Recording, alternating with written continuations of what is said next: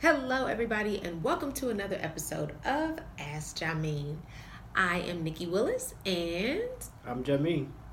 each week we come to you with another question that many of our clients are asking us. This week's question is, how do I prepare myself for home ownership? All right, Boo, take it away. This is a very popular question that people ask is, how do I prepare myself for home ownership? What do I have to do to get myself prepared, get ready? What are the steps that I have to take to be a homeowner? The first thing that you need to do is establish a vision of what type of house that you want, and not just I want to buy a house. Get into the details, get into the specifics. Do you like a 2-story or do you want a ranch? Do you need a formal dining room? Do you want a fenced-in backyard? Get really detailed. Think about location. Think about the location of where you work, where your kids may go to school, where you may go to church, where you like to hang out. Establish a vision of what you want. Don't just say, I want to buy a house. Get very detailed about it. The second thing that you want to do is to prepare yourself for home ownership. For the most part, about 75% of us, when we buy a home or our first home, we get a mortgage. So the second thing you would want to do is focus on your credit. So to prepare to be a homeowner, you need to have about a 620 or higher credit score.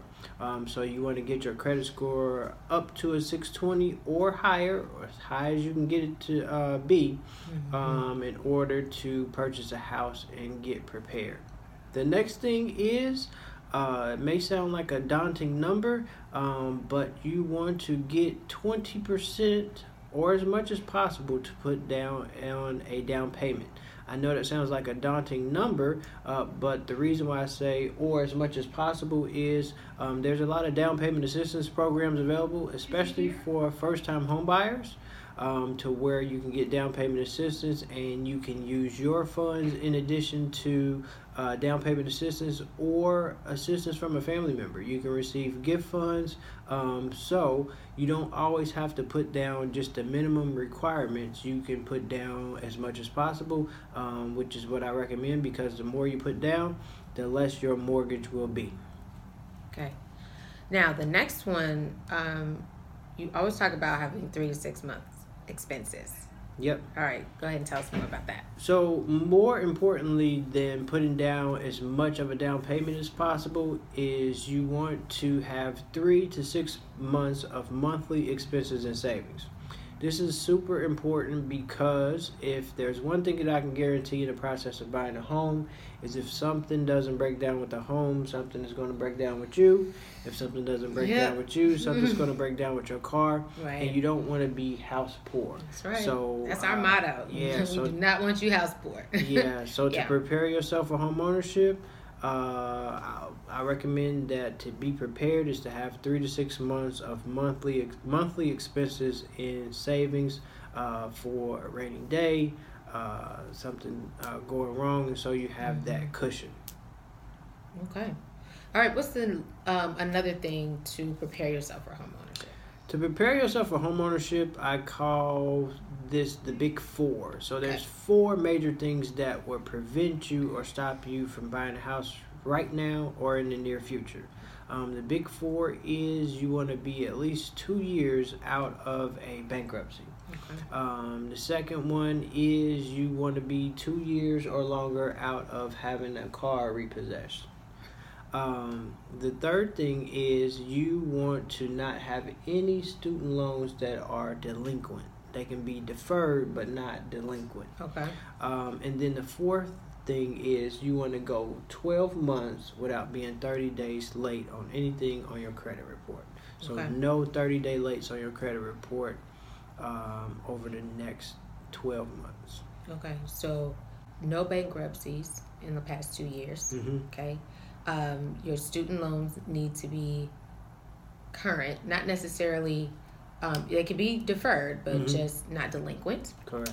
No repossessions in the past 2 years, and 12 months with no 30-day late payments. Okay, so that's the big 4. That's the big 4. All right. Another thing is you want to focus on consider a 15-year mortgage versus a 30-year mortgage. Everybody automatically assumes that you're going to get a 30-year mortgage, but what would you rather be, in debt for 15 years or in debt for 30 years?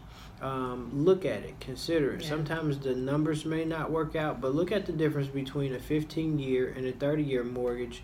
You may find that you can actually afford it. A lot of times you'll get a slightly lower interest rate for being for a 15-year mortgage versus a 30-year mortgage, and you pay more on that principal every mortgage payment with a 15-year mortgage versus a 30-year mortgage, and you can pay less interest. You get out of debt with a 15-year versus a 30-year mortgage. Sometimes the numbers just don't work out. But at least consider it. Yeah, right? You don't know until you look and consider and do the numbers, do the work, and research it and see the difference and see if it's something that you may want to consider. Yeah, absolutely. So that was a quick crash course on things to consider and think about when preparing to purchase a home.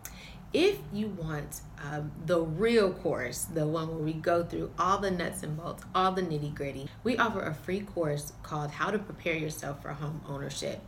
And if you want more information about those courses, just email us at thewillisteamlv@gmail.com. You can also visit us on our website at thewillisteamlv.com. All right, guys, that has been another Ask Jameen. We hope you guys have a great week, and we will see you next week. Bye.